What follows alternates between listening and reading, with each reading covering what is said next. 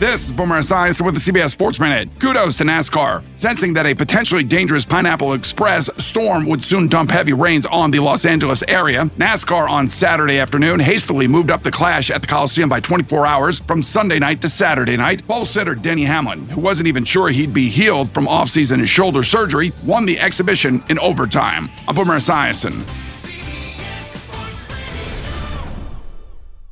Why?